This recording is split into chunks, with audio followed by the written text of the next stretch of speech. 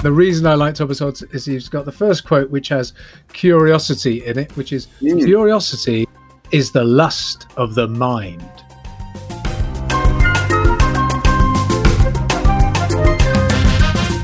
You're listening to the Occupational Philosophers with Simon Banks and John Rice.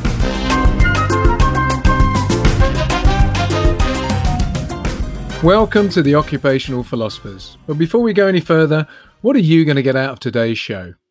We'll see how positive micro habits can drive big change in our lives. We'll look at how important it is to stay curious and be open to changing course as new information comes our way. And most importantly, we'll distill ancient wisdom for our modern times.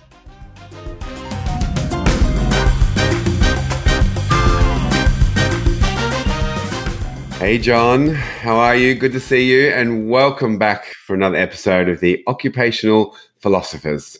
Hey Simon, it's great to be back. Great to see you. Great to hear you. How's your week been? What have you been curious about this week?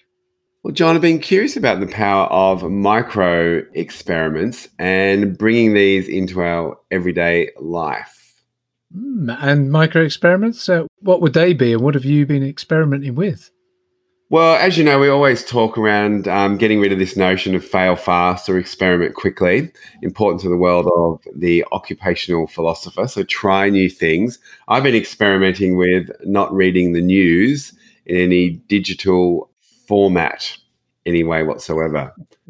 Is that including news on social media? Have you boycotted a blanket ban on all news?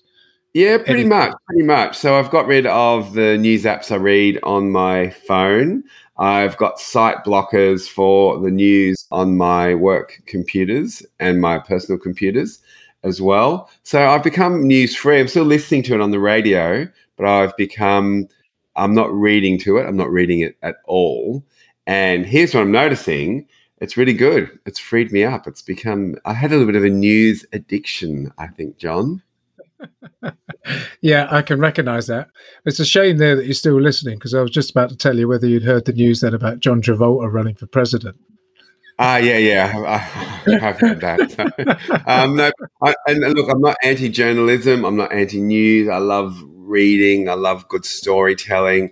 But what I found was I've become addicted to it. So it was so easy to, especially, let's say, the last 18 months we've had, maybe in politics, global crises and that type of thing. The first thing you want to do is wake up. What global crisis? What are you talking about? I've had a boycott on the news as well. Is there something's been going on? You're not allowed to go outside. That's Lockdown what?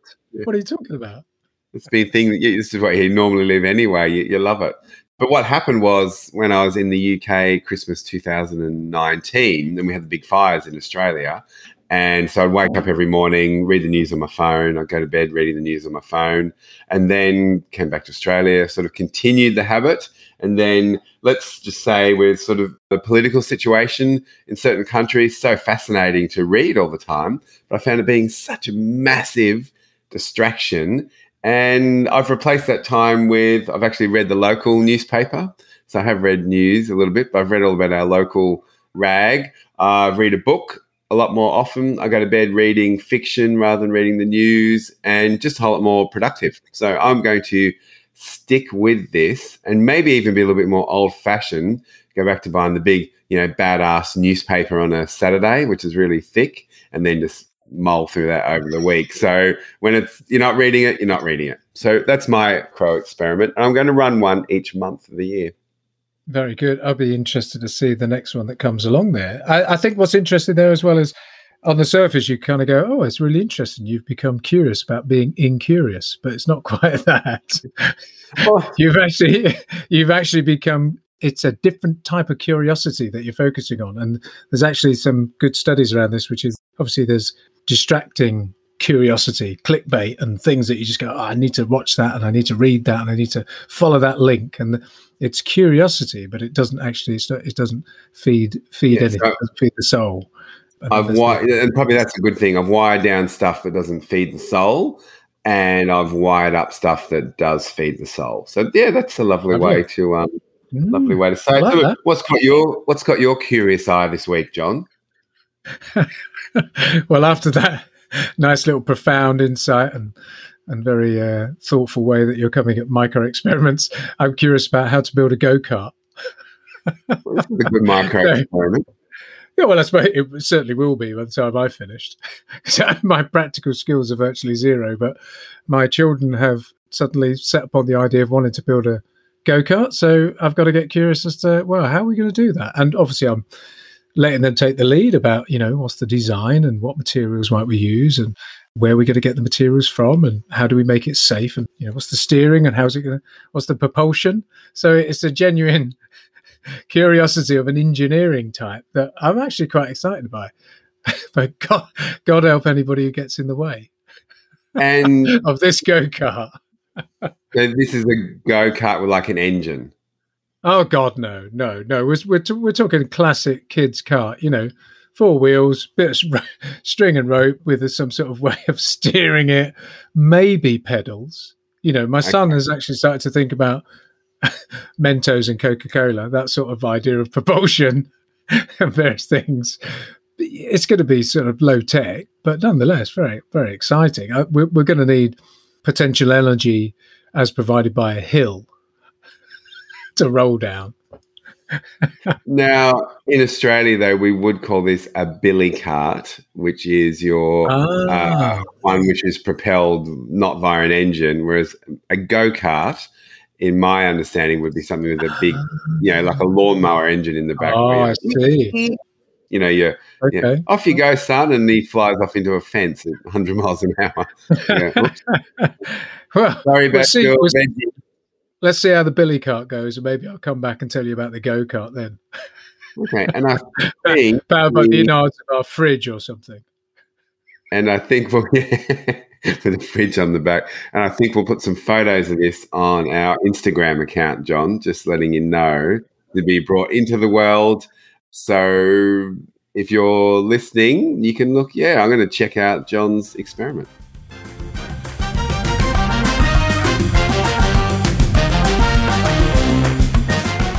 Well, look, our show is called The Occupational Philosophers, John.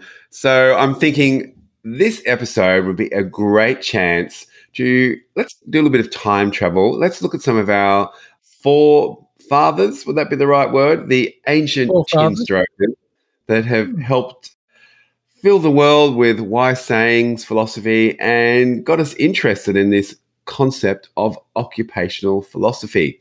So maybe a little bit of time travel, back looking at our ancient chin stroke forefathers. Succinctly and articulately put there, Simon. Yes, we're going to go back to the big bearded chin strokers. I'm going to start with the ancient period. We're going to skip through ancient and then through to medieval and modern and contemporary, and just see what that ancient wisdom can give us for modern times, I think. So I'm naturally going to start with the Greek heavyweights because, that's the place to start. That's where you've got your Socrates and your Aristotle and your Plato, the names that we would all recognize and probably know a lot of their quotes and some of their ideas that we just instinctively know because they're on motivational posters in offices around the world. Where all good quotes should be, yes.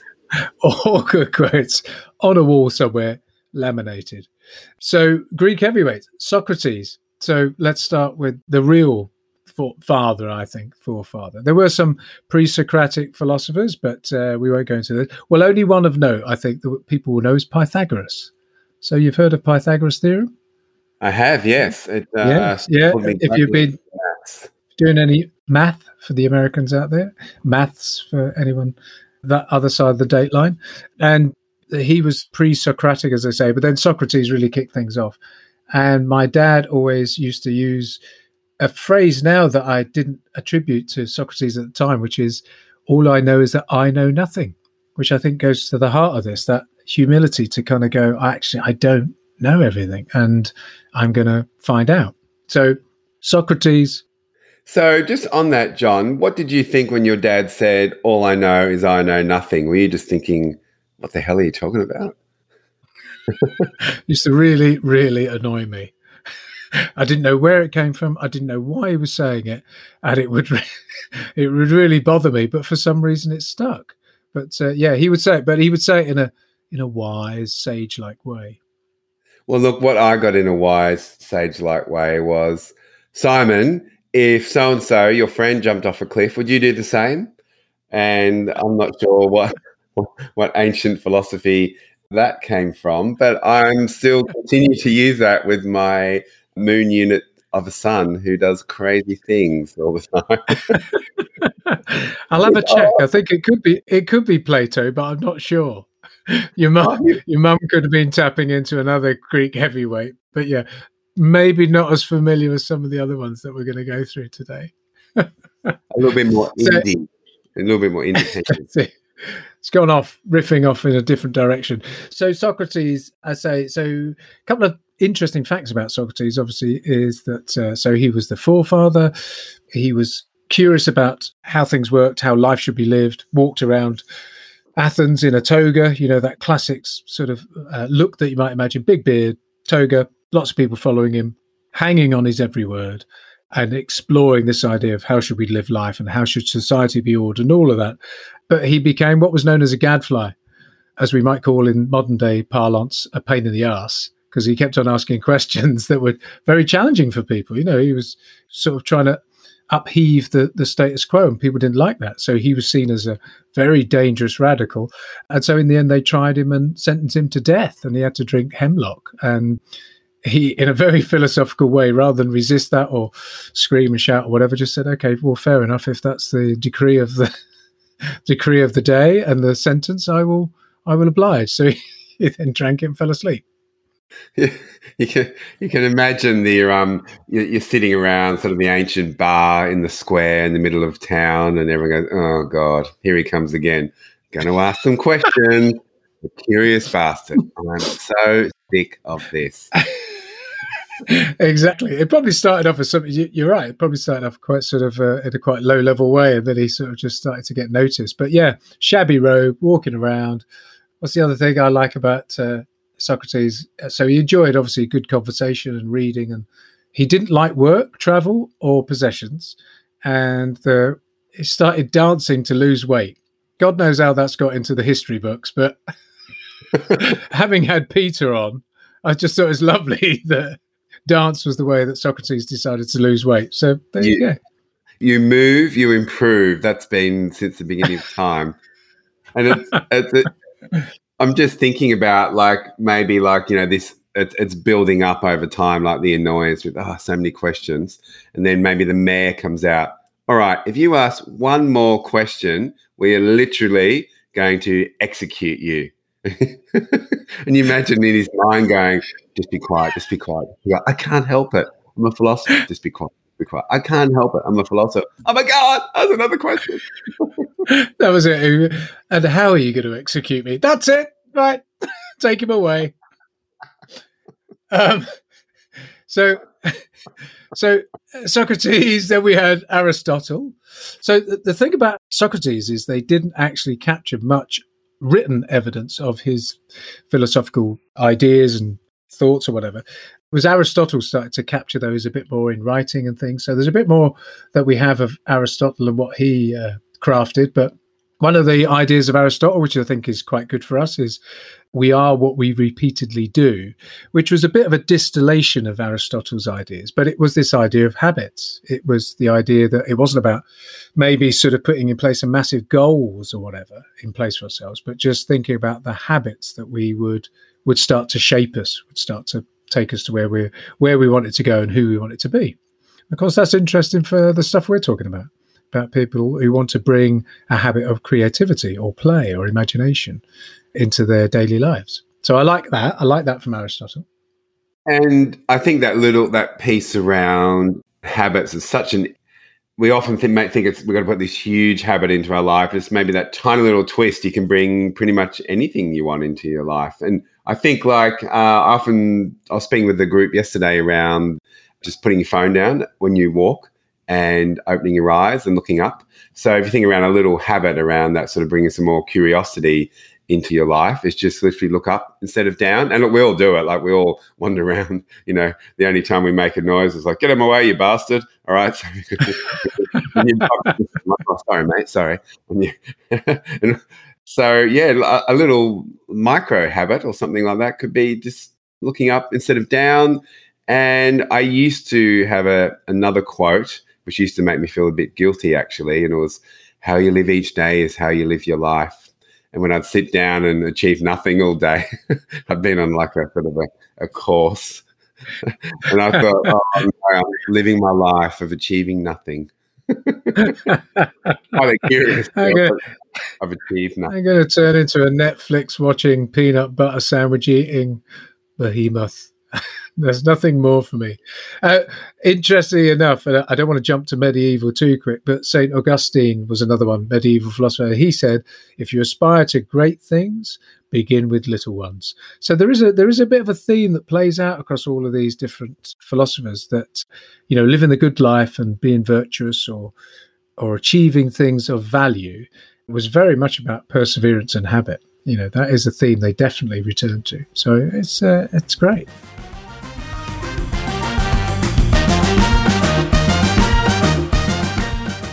I'm really liking thinking and learning about these ancient chin strokers, John. Who else catches your curious eye from the world of ancient philosophy? Well, I could definitely spend all evening, day talking about the Greek heavyweights, but let's move to the Roman heavyweights, because there's some in there you're going to know, and some have been immortalized on film. So some people really know them. But you've got, so putting aside, Socrates, Plato, Aristotle, then you come into the Roman counterweights, if you will. We've got people like Seneca, who was the kind of father of Stoicism. This idea of, being stoic, we recognize that as something we might say today of people who bear up in troubling and adverse circumstances and keep making their way through. So that Stoicism was a philosophy born of Seneca. Now, from what I understand of Stoicism, it might be the modern day resilience or the ancient resilience. Absolutely, yeah. It is it's absolutely a take on resilience, I think. It's been repackaged. It's been rebranded. But yeah, Stoicism. I mean, we used to talk about my parents' generation as being stoic, and it was all that coming out of the war and that blitz spirit. That was all Stoicism, and it was, you're absolutely right, resilience pretty much in a different wrapper.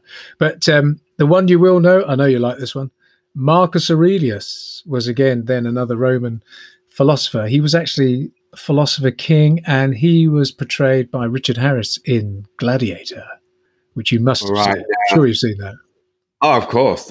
For those of you who are under the age of 40, you might think, Gladiator, what is this? For those of you who are just comfortably into the world of middle-aged joy, you will remember Gladiator, and you'll most likely remember every girl in the world going, ooh, Russell Crowe and a toga. Yeah, that's it. Russell Crowe walking through fields of wheat. The one I like about Marcus Aurelius, apart from the fact that he was portrayed by Richard Harris, philosopher king, so he was traveling around doing all these great wars and things as part of the Roman Empire, but just chronicled all of his thoughts and things. And he sort of talked a lot about the idea of, the only thing you can control is your mind, is your response to things. And it was, you have power over your mind, not outside events. So whatever was going on, it was your response to that and the meaning you made of things. And so again, it does play into that resilience a little. It was all about, it's how we interpret things that sort of decides our reality a bit. So he was very influential and still, continues to be to this day. So yeah, Marcus Aurelius, Seneca, and then we should think about some medieval ones very briefly, I think. Before we go there, even though we're talking around these ancient chin-stroking friends, all of these are just so applicable. Not applicable, they're actually what we talk around now. Like, you control your mind, you can control your own space, be aware of what's in your power of influence to change and leave the other stuff alone. So none of this has changed almost, not since the beginning of time, but since the beginning of I don't know, what would you call that beginning of time, like our modern culture? Is that where it's when people started? I suppose you might say, it's kind of sort of modern and more contemporary times. But you're absolutely right. It's, the ideas are universal and have carried through time. They just get relabeled, they get conveyed in different language, but the ideas behind them, I think, do stay the same. And that's maybe why they carry through and get put on posters in offices. I've got an aphorism, which I've got on my desk, which is, I was listening to maybe more of a modern day philosopher on the radio, and there's an Australian actor, playwright, all-round creative called Brendan Cowell, and he was listening on one of my radio stations where they bring someone in every week to do their top 5. So the top 5 songs that have influenced them, but they give around a certain theme. And one of his, he's a really, really cool guy, and he's going to be he's the next sort of lead in the Avatar films with James Cameron, okay. Blue people on the planet, etc. And his aphorism, which I've kept, and he's just a really softly spoken guy, but he's talking about all the things he's done. He said, just have a go at life, just rip the shit out of it. So I've got that. Imagine not in that ochre Australian way, but he's just talking about all the things he's tried. And he said, I just think you really need to have a go at life and just rip the shit out of it, and all the things he's tried to take on. But that's the only quote I've got on my desk in a half A4 size. I'm looking at it now, so that's my modern day aphorism. Pretty sure that's Aristotle. I'm sure he said rip the shit out of life.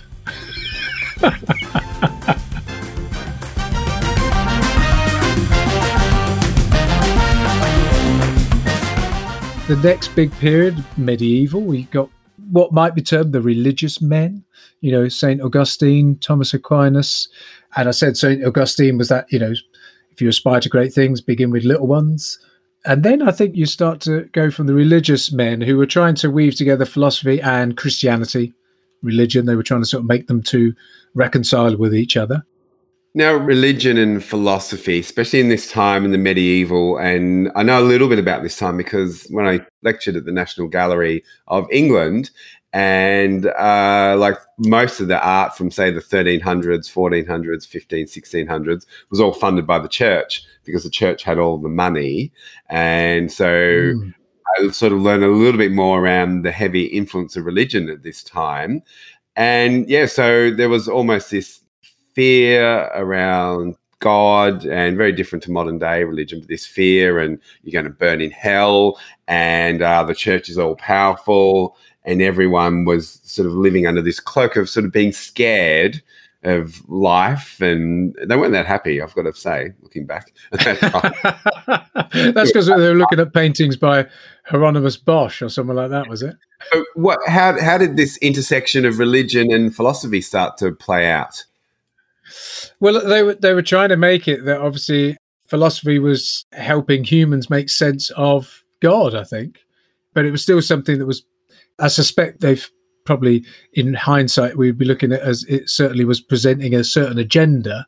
But they were still allowing people to use philosophy as a means of coming to terms with the idea of God. But then you quickly moved into what might be termed a Renaissance period, where you then started to get the Renaissance, again, which we know plays out in art. And it's quite interesting that the parallels that you just drew there with art just a moment ago with religious paintings and the like. But the Renaissance men like Erasmus and Machiavelli, who sort of penned The Prince, which was almost seen as a political handbook for people who wanted to be bastards in politics.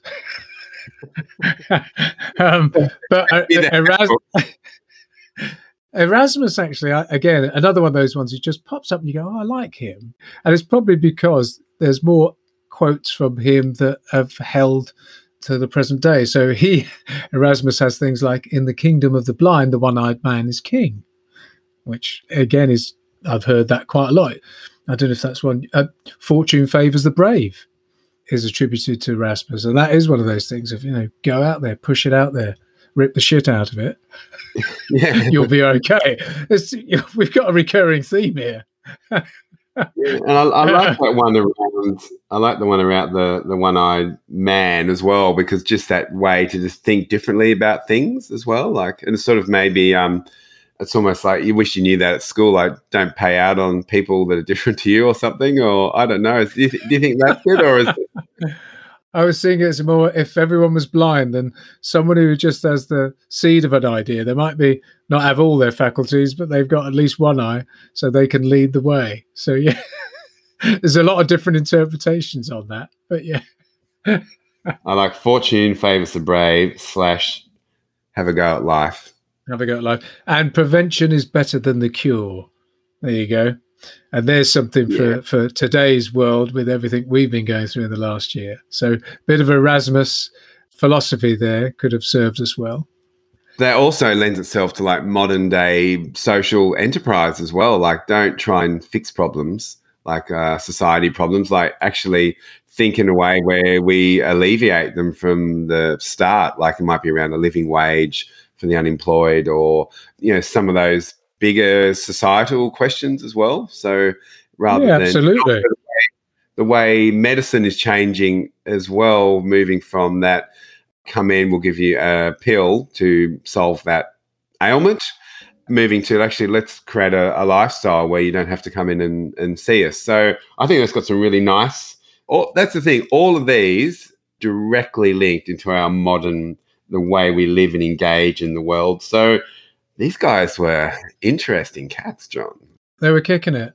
And I think, as you rightly say, and philosophy allows us to tackle big problems, but it does allow us to, at a very personal level, think about how we want to live our lives or the values we might adopt and live by. So, yeah, absolutely. And common themes emerge of how these philosophers are and some of the themes that they keep coming back to. Now, I've got one question. I hadn't heard of this book about the modern day, how to be a bastard in politics, was it, or something? What was that? How to be a bastard in politics by Machiavelli. But that people might recognize it from, you know, the idea of being Machiavellian, which is a bit underhand, often applied to politicians, that they have some agenda, something behind the scenes. Well, that emerged from Machiavelli. You can imagine the word, sort of the conversation back in the day saying, mate, you've been pretty nice this week. Go have a read of that Prince book and just have a think about how you're acting. Oh, sorry, come back. I'm going to be a bastard. Off with his head. Yeah, exactly. Yeah, that's it. Yeah. We could have had a different description of it. But yeah, Machiavellian. I mean, most leaders, I think, have a copy. It's a bit like Gideon's Bible for politicians. I think they have a copy in the bedside table. Yeah, you open your door and there it is. Ta-da! Oh, out of it. Here's how to govern and rule people. Oh, I didn't realise.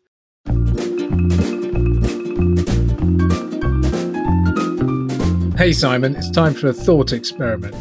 And I've had an idea of what we should do for this thought experiment.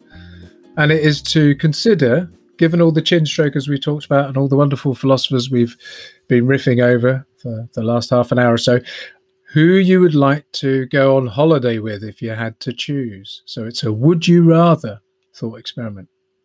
And it's a philosopher, what I'm guessing this is where it is. I'm going to give you two philosophers, and we've talked about both of them today. So would you rather go on holiday? Don't care about the destination. Maybe that's part of it. But would you rather go on holiday with Socrates, the Greek heavyweight, or Seneca, one of the Roman counterweights? Socrates, obviously, the forefather of philosophy, the gadfly in the ointment, continually asking questions, walking around in a shabby robe, or Seneca, a kind of sort of who introduced Stoicism to us, and the idea that suffering was something we should expect but could easily deal with. We just need to take control of our minds and not worry about external events. So a couple of choices for you there. Maybe you want to start with the destination. Ibiza? Let's go Ibiza. Okay, Ibiza. It's funny because I thought around this, the Seneca being the Stoic, and you grew up maybe watching Disney movies or something, and there'd be those sort of intrepid explorers, and then they would always maybe end up in like a pot of boiling water, and they're going to be cooked or something. There's all like veggies in there and or something like that, and they're trying to work out how to get out of it. I reckon Seneca just be going, well, what can you do? Just going to get boiled, man. Yeah. But I'd be like, come on, let's be curious about how do we get out of here. Just be like, just deal with it, man. Like that's your life. Yeah. Carpe diem, stay la vie, man. So he would not worry about the taxi being late to the airport. He wouldn't freak if you missed the plane. I mean, you just work it out, wouldn't it? He'd be quite relaxing to travel with. Yeah, but then maybe in that near-death situation, you'd want a bit more. You'd just like, yeah, we're just falling off a cliff. Just don't worry about it. So if it was a life or death adventure, then Seneca could be a bit troublesome. But if it was just the travails of missing a plane and a taxi, then he might be okay because he'd just keep. He'd be a perfect traveling companion because that's really what you need. So no, but I'm thinking, Ibiza. That's a tough one. That's a tough one. Because Socrates would be like, what's in that club? Why aren't we there? Why are we leaving this time? What's happening there? What's there? What's that? What's over that hill? Why are you dancing that way? Why's she dancing that way? Who are those people? You'd be like, come on, man. What's this tune? What's this cocktail made of? Why is he playing that? Where did house music start? Where's Carl Cox? Where's Pete Tong? I haven't seen him. So, on the other hand, he did like dancing. So imagine him. They go, whoa, you need to get over to space. Socrates is smashing out some moves. So. And he did enjoy drinking. Drinking and dancing, good conversation. So, you get him out on the dance floor and then shove him off in a corner and let him bother someone else, wouldn't you? See, the bouncers take him out. No more questions. Where are you taking me? Why are you twisting my arm behind my back? So there you go. So on balance, I'm going to take Socrates. I think I keep Seneca for daily life rather than adventures and travel. He'd be a good companion to just talk to in the day-to-day minutiae of daily challenges, I think I would take Seneca. I'm just the picture I've painted of Socrates, he'd be getting on my nerves just a touch. Because I know one of my old flatmates, bless her, because I imagine she might listen to this, we'd sit down and watch a movie and 10 seconds in, she'd go, who's that guy? And like, well, what's he done? Well, who's that guy? And you'd be like, I don't know. This is the whole point of watching the movie. Like, we're 30 seconds in, for the first 50 minutes, well, who's him? What's that done? And they go, just shut up. There's a plot. Okay. You know how the movies work? We mightn't work this out to the end. Just be quiet. And actually, yes, it's a good point. So I'll take him on holiday. I'll take him to a nightclub, but I'm not going to the cinema. No, exactly. And I still laugh with her because I see her all the time to this day. And her husband, who's a very good mate of mine, he goes, still the same, mate, still the same. So now I'm looking at the wonderful chin strokers on our list to explore next, and we've got the title of Modern. Now, when we say modern chin stroker, what time frame are we looking at, John? Well, it's quite a large time frame. I suppose you're now looking sort of, 17th, 18th, early 19th century you would have, and then you'd have different ages in that. But, it starts with what were termed the reasonable men. And this was the, as opposed to the unreasonable men that we've got now. You can imagine thinking back, you go, oh, that was a time of reasonable philosophers. Wasn't that better? Oh, it was, my dear. Back in our day, not like these modern. He only charged us 3 shekels for a quote. That was very reasonable. In my time, everything was more reasonable. So I can't cover them all, but some of the ones I like, Thomas Hobbes. And the reason I like Thomas Hobbes is he's got the first quote, which has curiosity in it, which is curiosity is the lust of the mind. I love that. Curiosity is the lust of the mind. And I mean, that gets blood bubbling a little bit. You go, oh my God, I didn't think of it like that. But yeah, so that was definitely saying, look, it's about questioning things. It's about going deeper, thinking about it, and reasoning. Hence the reasonable men, reasoning your way through to knowledge and wisdom and truth. And with a name like Thomas Hobbes, was he British maybe, or? Hobbes, I think, is one of our English philosophers.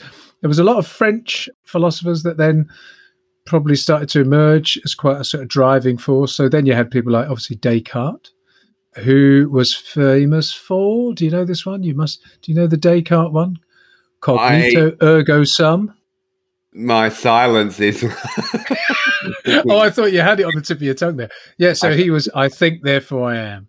Okay. And that was that, if I have a conscious mind that's thinking, I'm alive. It's, I exist. So yeah, René Descartes was one of the famous ones. And then Locke was another English philosopher. And what was he known for? What's his take on the world? Well, he was one of the ones who sort of led the Enlightenment period, which then is where science started to become sort of a major influence in philosophy and on thought. So he started to reject some of the religious views about that we were born with sin or something like that. Or he went for I think it's tabula rasa or tabula rasa, which is empty slate, that we are born and then our experiences form us. And so it was one of those ideas. Now, I'm just thinking here, we've got this intersection of science, philosophy, curiosity, and taking back to Renaissance times, and again, only speaking on my sort of experience from sort of studying this through the world of art, but all these great sort of scientists like, say, Leonardo da Vinci comes up, Raphael and Donatello, all of these people, all these great artists. Donatello, he's a Ninja Turtle, isn't he? Yeah, so just all the Ninja Turtles, they also had a sidekick as enlightened people. Oh, right. I know. I remember when I first worked it out. What? They're not just turtles? You've stolen the turtle's name. But these guys, they all operated that intersection of thinking, art, science, philosophy. There wasn't just I know, like today, I'm a financial planner, or I am a engineer, or I am a chef, or whatever that may be. Yes. Not just using those as examples, but they all operated this sort of intersection of science, technology, philosophy, art, creativity, curiosity, which I think is a really nice piece of the occupational philosopher movement, dare I call it that. But what we're learning about is these sort of intersections as well. They didn't do one thing. We understand that they were very, very curious, but they all operated in different ways. And this combination of this mashup of ideas, thoughts, skills, we could say, for practical skills as well, sort of made them the interesting chin strokers that they were.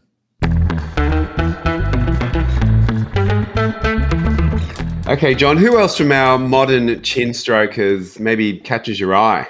Because I know the list is quite exhaustive. It is huge. It is huge. And we've been talking about reasonable men, enlightened men, and now we're getting into revolutionary men like Karl Marx and whatever. And you might have noticed that the terminology of men is quite repetitive. It's not reasonable women, although there was lots of reasonable women. They're not spoken about. It tends to be categorized as men, which I think is something of maybe the times as they were. And certainly not the case today. No, and very disappointing. And I'm glad that that's not the case in our more contemporary world. But John, who are these curious chin strokers? There's some great ones here. So Jeremy Bentham would be sort of one of the revolutionary men. He was all about the greatest happiness. He was known for the greatest happiness principle, which is we should act in a way, and states and government should act in a way that provides the greatest happiness to the greatest number of people. Utilitarianism, as was known, was quite an interesting principle and still talked about to this day very much. He also said a lovely one, which is stretching his hand up to reach the stars. Too often man forgets the flowers at his feet. And I like that one. And what? Yeah, it's a great quote. What year was, not what year, like sort of 1800s, 1900s? Where? So we would be now sort of 19th century now. 19th century. So again, and then you've got people such as Schopenhauer, German philosopher. Bit of a misery guts, Schopenhauer, but still has an absolute brilliant one, which I love. I just love it just for what it is, which is talent hits a target no one else can hit. Genius hits a target no one else can see. Oh, these if Hey? these aren't Instagram and office worthy, I don't know what is. T-shirts, mugs, caps, beanies, the lot. That is, I love that. And just I'm just is from maybe the first misery guts we've come across, because all these philosophers seem really happy, maybe except Socrates. Was that the one we spoke about at the end? He got killed. Yeah, but he drank hemlock. Yeah, that's it. Yeah, Yeah, so he was pretty sad. But like, why was his misery part of his philosophy? Well, in part, although there is then quite a sort of, how would you say, a pattern then of actually sort of more miserabilists appearing when they realise maybe some of what humans are like, and they sort of take a slightly dim view. So we're moving into the time of the great miserabilists. The miserable men. Rather than the revolutionary, the miserable men. Renaissance, we have Cubism, we have Surrealism, we have the miserabilists. So, and of course, you got Marx in the mix there, obviously, with his work around the Communist Manifesto, and Nietzsche, again, quite sort of pessimistic, maybe, I suppose, more than optimistic, but adopted by the Nazis. So again, he was famous maybe for the wrong reasons. The miserabilists are kicking on here. They're making quite an impact. So it then gets lighter again. You then come to modern, or no, you get to contemporary philosophers, and that starts with people like Bertrand Russell. He's got a lovely one as well, which is, do not fear to be eccentric in opinion, for every opinion now accepted was once eccentric. Did I get that right? This is so true. This is so true. And you know what first springs to my mind? There's, the artist Jackson Pollock, and he used to do those artworks. Yeah, so very well known. And look, in the Australia, let's say we were a very young country in sort of Western culture, but one of the most ancient cultures in the world before the Brits arrived. But so we're very young, and probably back in the 70s, I'd say maybe not as cultured as we are now. And choosing my words carefully here, but I remember the Australian government brought Jackson Pollock's Blue Poles at the time for a cost of $4 million. And there was absolute outrage at this artwork being brought into our National Gallery, and how dare they spend this money, and et cetera, et cetera. But it's become one of the most iconic paintings, or it is the most iconic painting in that gallery now, flocked by people around the world to see. And I read the other day the value of it is just so through the roof. So 40 million, 80 million, I'm not sure what it is, but a huge amount. It's that idea which was once sort of seemed outrageous can become, I've been thinking a lot about this as well. Becomes the norm. And like, I think in the UK, you've banned plastic bags, have you? Or it's a lot harder to use them? Absolutely, yeah. And there was, that'll never work, and are you crazy? All of that. Yeah, absolutely. Yeah, every idea that's presented has that kind of moment, doesn't it? Yeah. Yeah, and you'd have this plastic bag, and you'd have and they'd just be throw them away, pain in the backside. And I was obviously all for this, being a lover of creating a great world around us. But the outrage, talkback radio, how they, dare they remove our right to have a bag, etc. Now, plastic bag use has dropped by 90% in Australia, and you literally, they're resources, aren't they? Like, you used to have like thousands of them at home. Now you've got about 10. You're like, go rinse that out. Don't waste that. We need that. And so they're literally these resources. So what was once outrageous is now normal.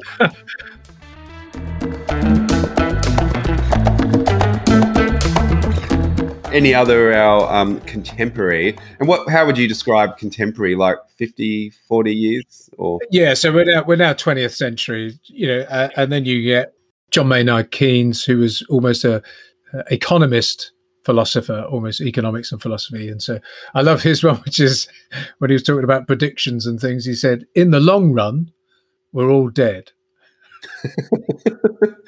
And they call him a philosopher for that. Like, yeah. Well, but what he did say again, which then I did like, which is, when my information changes, I alter my conclusions. What do you do? yeah, I like that. I love that one. Yeah, And that does play into, if we think about life as we have it, not just our own life, but particularly around teams, organizations, that idea of, look, as new information comes to light, how do you respond to that? How do you change direction? How do you change strategy, etc.? And that's a big thing. You've got to remain open, got to be curious to new information coming in that may put to one side what you believed before and change opinions, change direction, or help you change direction. And a nice way to think about that, if you think of the visual, think of a horse, wandering down the road. Not that we see many of those, but let's say you've got a horse. Take yourself back maybe one of the earlier times in our philosophy. Horse going down the road. There's a guy in the back in a cart. The horse has blinkers because it keeps it looking in a certain way. Does that make sense? Yeah. We need to make sure blinkers are taken off. So when new information comes in, we don't just say, no, I'm tried and tested this way. That's the way it's always been. That's the way it's always be, which is part of the occupational philosophy principles, I guess. Be open. Absolutely. For me, there's something here which really go to it, the idea of just being open to new ideas and not taking things for granted or accepting the status quo. Yeah, definitely. Look, have you got one more maybe from our contemporary times that would be worth checking out, or has got a really great quote? And I've thought of one as we're speaking about this that might be, I'm not sure if he's a philosopher, but I think he fits this bill. Who's that? Who have you got? Seth Godin, who's written about for Purple Cow and All Marketers Are Liars. And his most recent book, which I've been listening to a lot of podcasts, one around creativity, and fits right in our sort of spot that we like, about bringing your creative ideas, getting them out of your head and into the world. Because if it's just in your head, it doesn't exist. It needs to be seen into the world. But he writes every day. He writes his blog, and he's been doing it for a lot, like a bunch of years, not just like a year. But he's written this maybe 10,000 blogs. Oh, and that might be wrong. Yeah, sure. No, it's an incredible work output, isn't it? That he just generates and continuously offers it out there. Yeah, but he just riffs, and I think when I've listened to him a lot on his podcast, he's just open to new ideas and constantly sharing those new ideas as well. Yeah, and I think a lot of people will be familiar with modern day philosophers. A lot of the modern authors that we have that publish a lot of business books, for example, you do get Malcolm Gladwell and Alain de Botton and Michael Sandel and Matthew Syed. All those people, authors, really what they're doing is they're putting forward philosophical ideas and trying to prompt people to think in a different way.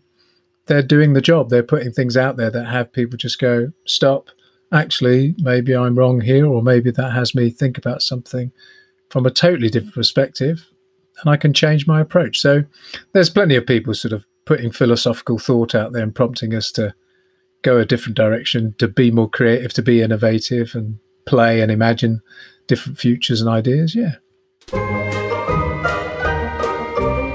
John, we are going to do another thought experiment, and this one is called True or Not. So we both give each other a quote, maybe from the world of philosophy or maybe from somewhere else, and we need to decide if it's true or not.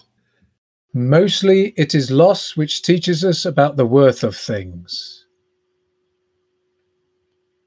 I'm going true. My heart says true. Yeah, it's got a profound ring to it, doesn't it? Yeah, it is true. That is Arthur Schopenhauer, our miserable philosopher that we touched on earlier. So he's true. Have you got one for me? I do have one for you. All right, let me. mine's not quite so deep. But I like that quote as well. But I think it was so good. How could you not think it was true? So this one. I never really wanted to go to Japan simply because I don't like eating fish And I know that's very popular out there in Africa.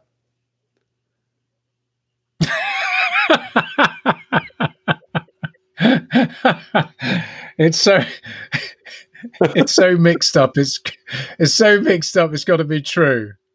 I need to have a guess at. I need to have a guess at the source as well. It's not your mum again, is it? No, it's not. It is true. It is true, John, and it's from. It could be like a modern day philosopher. No, it's not. It's not a modern day philosopher. But it's an American female singer. Let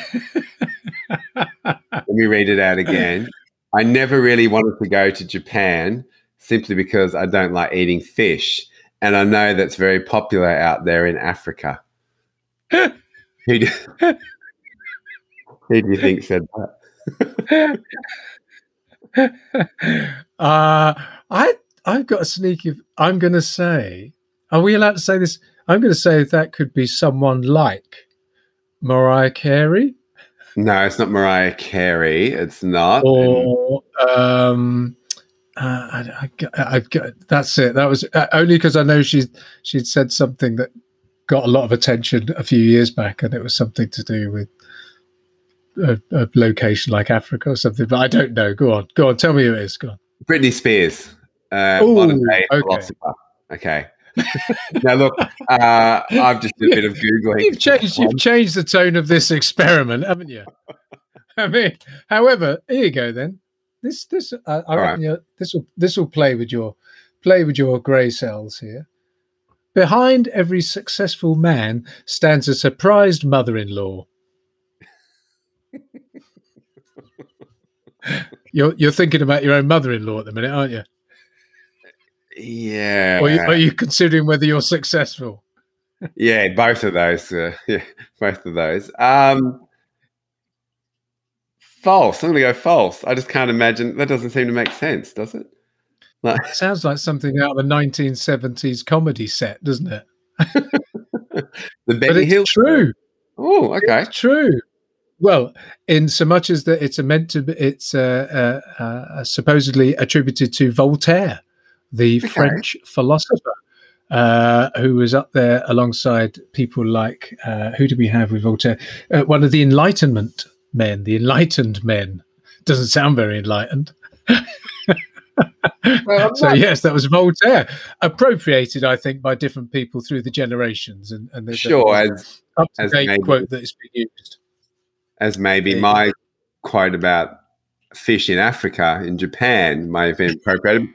True or false? Workers of the world unite. You have nothing to lose but your socks. I'm going to go for one. It's true. It's going to be one of those, maybe sort of, like the 40s, 30s, 40s, Industrial Revolution something. No?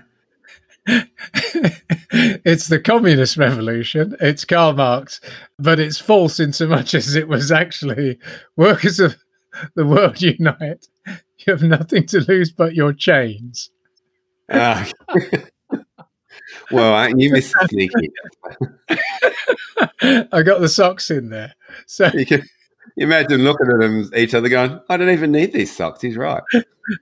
Stood at the back. They're only socks. Stood at the back of the hall. What did he say? I think he said... Oh dear, there you go. Well, Simon, that's been quite a skip through a whole range of different philosophers, chin strokers throughout history. No doubt some of those have stood out for you, but I'm thinking about this being a not so serious business podcast, that we might now reflect on what people could learn from this to maybe apply to their lives as personally, as individuals, or in the workplace. Again, either as individuals or as part of a team, or maybe as leaders running a business or an organization, and maybe how organizations can maybe take on board some of the ancient wisdom and apply it to modern times. But what do you have? What stood out for you? One that's really jumped out, and I think not so much from our ancient times, but from Thomas Hobbes, curiosity is the lust of the mind. And Yeah. I think this is a universal theory, whether you're a leader, whether you're a sort of part of a team, or whether you're an individual. Look, we're all part of teams to a large extent, but just be open and ask why, and ask questions, and ask better questions for your clients. Like, dig a little bit deeper and find out, what's going on for them. And we've always, I'm sure you know, that sort of the 5 whys principle, which is come from the Toyota manufacturing principle. Just be curious around why things are. And I think just on your own life, if you're curious, you do. I think curious people do curious things, if that makes sense. So if you're feeling a little bit bored, just be curious. Pick up a new book, try something different, look in a different direction. But I think especially, and we always talk around rapid change, the world's always changing, change. The only constant is change. But that's a universal truth. And I think the ability to stay curious about the world around you and how you respond to that is just that universal skill, attribute, human quality that we need to make sure we use a lot. And who doesn't want a little bit more lust of the mind? That definitely is. You can imagine that definitely on a mug on your desk. Or as a massive poster behind you, just when you're sort of there with the video cam on, just catching people's eyes, wouldn't it? Now, What else you got? Well, I'm going to go to you. What's one of yours that have jumped out? Well, probably have to start with the one that maybe sowed the seed all those years ago, which was the one that my dad said that was then attributed to Socrates, which is, all I know is I know nothing, which leaves you in a place of curiosity and also humility, which I think is an interesting, as you would call it, wingman. I think you like calling things wingman. So humility and curiosity go together, I think, because you've got to accept maybe I don't know the answer, or maybe I don't know enough about this, or maybe I've taken things for granted. So yeah, I think all I know is I know nothing actually plays out in the back of my mind, keeps me curious, has me asking questions, make sure I don't get above my station. And on that, if you're, how you think, looking through a leadership lens, because I think there's often this intersection of I'm paid to know everything and that sort of piece. Any thoughts? Yes. Yeah, absolutely. I keep coming back to the idea that we have to be curious to ask the questions and humble enough to listen to the answers. And so I think for leaders, if we can, and maybe there's courage in there as well. There's a little bit of courage there as well to say, be curious, be open and humble to the answers. And if you can, as a leader, attend to both of those, then I think you're going to get insights that can help you lead the business more effectively, engage your team or organization differently. So yeah, I think curiosity, humility and courage come together. I think because that ogre piece comes in around the courage and the humility as well. You're paid to know everything, just make something up. But I think, it's really powerful to be able to say, look, I don't know the answer, but I'm really curious for you to help me find out. And all of a sudden, that's empowering as well. And for your team, for your organization, and all of a sudden you create a bunch of curious people in your organization, maybe than just looking to that more senior person to have all the answers. And a bit of a shift of creating that culture of curiosity in your organization. Let's all be curious, because we can't all have the answers, but we all come at things from a different angle. And I always think, would you rather, let's say you're in a very, very large organization, would you rather an organization of 10,000 problem solvers, or just 5 or 6 that lead divisions or teams that everyone looks to? And I think you want those curious cats all over your organization. Absolutely. Curious cats who can collaborate, solve problems. Teams need to be curious about the problems they're trying to solve, the goals they're trying to reach, and about each other as well. So that curiosity again. People often in teams don't know enough about each other. And that would be a recurrent theme, I think, for me as well, is that you see people trying to work together and they don't really know each other well enough. And maybe they need to build trust and awareness and things. So again, curiosity, humility, finding out about each other and being humble to realize you need to do that. All right. Now that brings me to another quote I like from John Maynard Keynes, one of our more contemporary modern philosophers. Information changes after my conclusion. Does it for you? I think I've got that right. No. Oh, Almost, but you got all the right words, but not necessarily in the right order. can you help me out there, John, please? That's a real pop cultural reference from the 70s. That's Morecambe and Wise, but there we go. When my information changes, I alter my conclusions. What do you do? Okay. And I like this because I know we've spoken around that word agile before, which again was the roll the eyes, from the many people. But that's really what it is, like be open to new information and course correcting. And this is what I talk about when I push sort of micro experiments.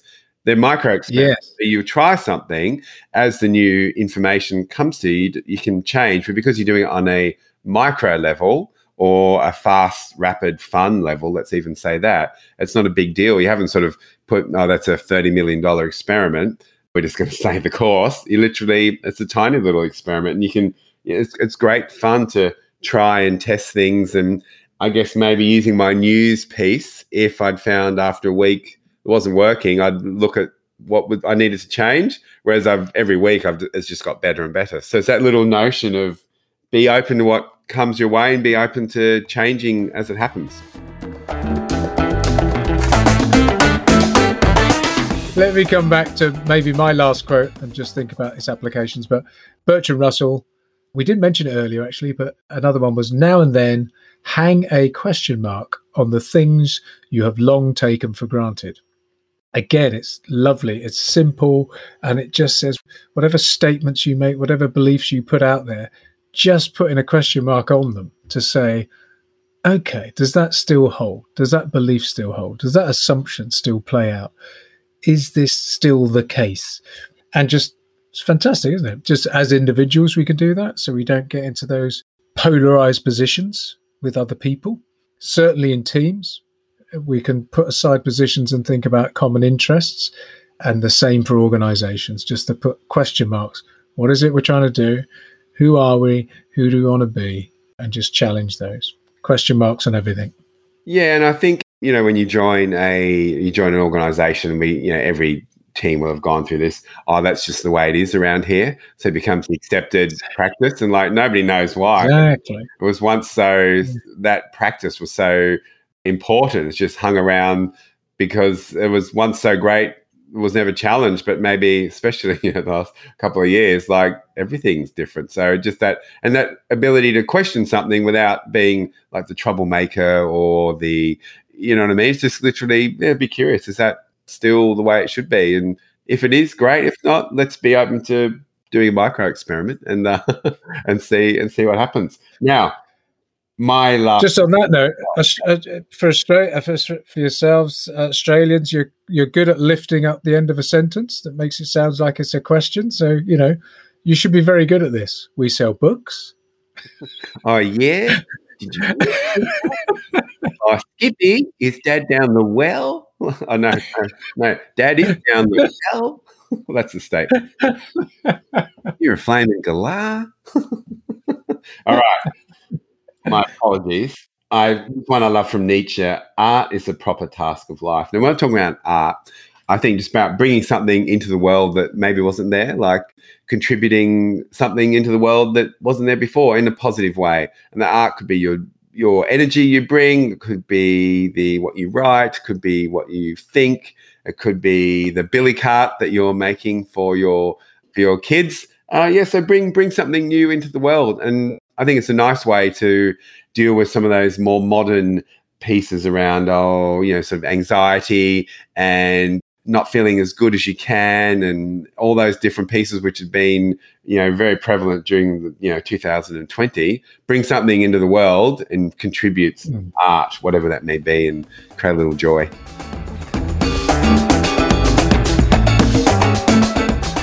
Hey, John, guess what I've noticed? What's that, Simon? My hair's longer? Yeah, it's a little grayer as well, but as a middle-aged man, that's right in your bowling lane, I think is the word. So, but no, what I've noticed, yeah, that's all right. What I've noticed is this is a very manly view of chin strokers. Like all the chin strokers we've delved into, they're men. It is.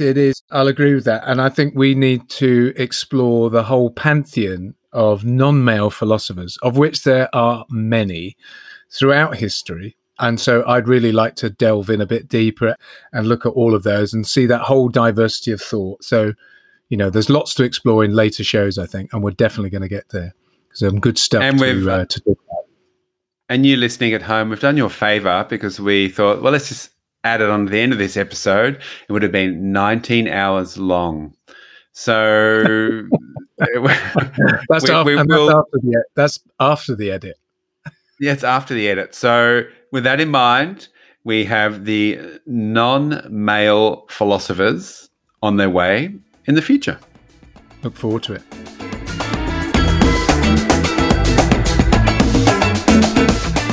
So that's it for this show, Simon. I think in terms of what we want people to do listening in is obviously subscribe if you like it. That'd be great to have you come join us again. Tell your friends if you like it and have them come join us too. Maybe even rate us through whoever provides your podcast. And more than 1 star would be delightful. If it's 1 star, don't bother. We're not interested in 1 stars. We'd like 5 stars only. And head on over to our website, the occupationalphilosophers.com, and you can download our Beating Your Ogre guide, which gives you some great tips to be the creative, curious, philosophical individual that you were designed to be. Until then, stay curious, stay creative, play, imagine, have fun. Now, what was that other quote you were telling me about, John, about the hell? Oh, the Sartre one, yeah. Hell is other people. That appealed to me at the minute in lockdown. I was going to change it to hell is my family. You're going to be the new great miserable.